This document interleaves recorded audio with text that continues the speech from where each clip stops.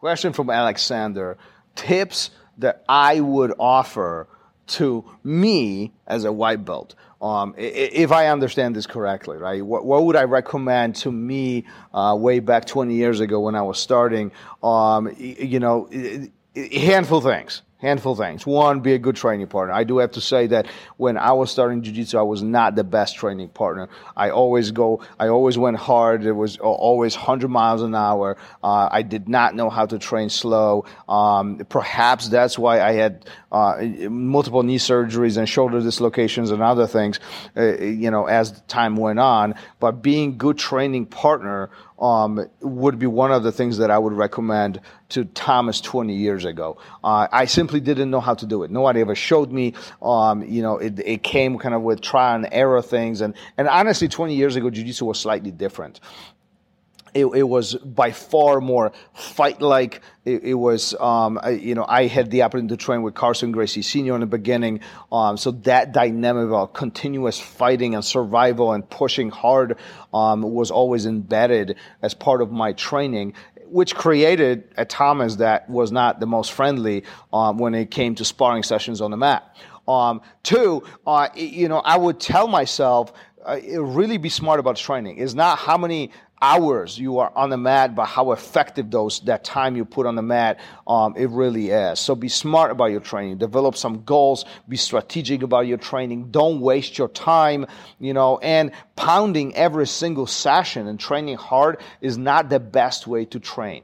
Today, we are by far smarter when it comes to our training. One, academies offer different ways of training. We have different programs. We have not only jiu-jitsu, but there is a yoga program often is offered, and stretching and drilling sessions and so on. So we have a lot of opportunities to get engaged to improve our jiu-jitsu. In addition to all of this, today versus 20 years ago, we have video online libraries. We have DVDs that we can purchase. We can educate ourselves. And honestly, even topics like this and recordings like this didn't exist back then. So if I wanted to ask a question, either I had to ask my instructor or I didn't get the answer. So the perspective, one, was very narrow and limited to the one academy, whoever was in it.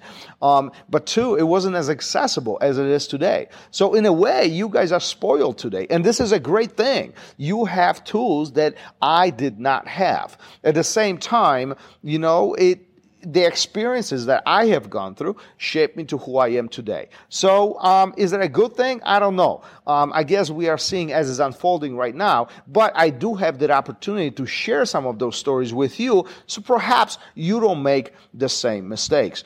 So being smarter about your training definitely would be one of the things that I would suggest to Thomas 20 years ago. And three, I would say, take breaks. I always trained, especially in the very beginning of my jiu-jitsu. I trained a lot. I trained several times a week. I was always at the academy, and that created a lot of wear and tear. So it kind of goes back to the first one that I mentioned, but it created a lot of wear and tear. Perhaps one of the reasons why now I'm paying the price for it in a small way.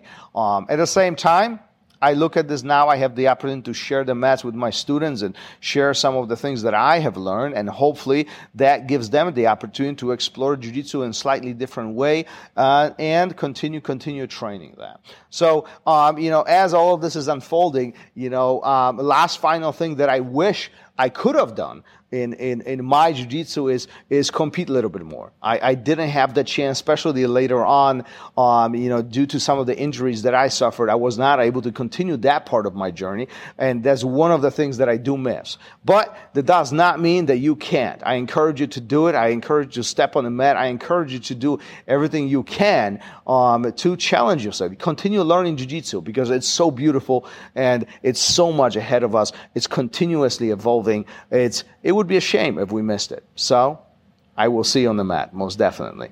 Peace. Thanks for listening. If you would like to engage and send me your comments, thoughts, questions, I'll be happy to bring it up to the show and help you out in any way I possibly can. You can find me on Instagram, RodzińskiBJJ. Until then, keep on rolling. I'll see you guys on the mat. Peace.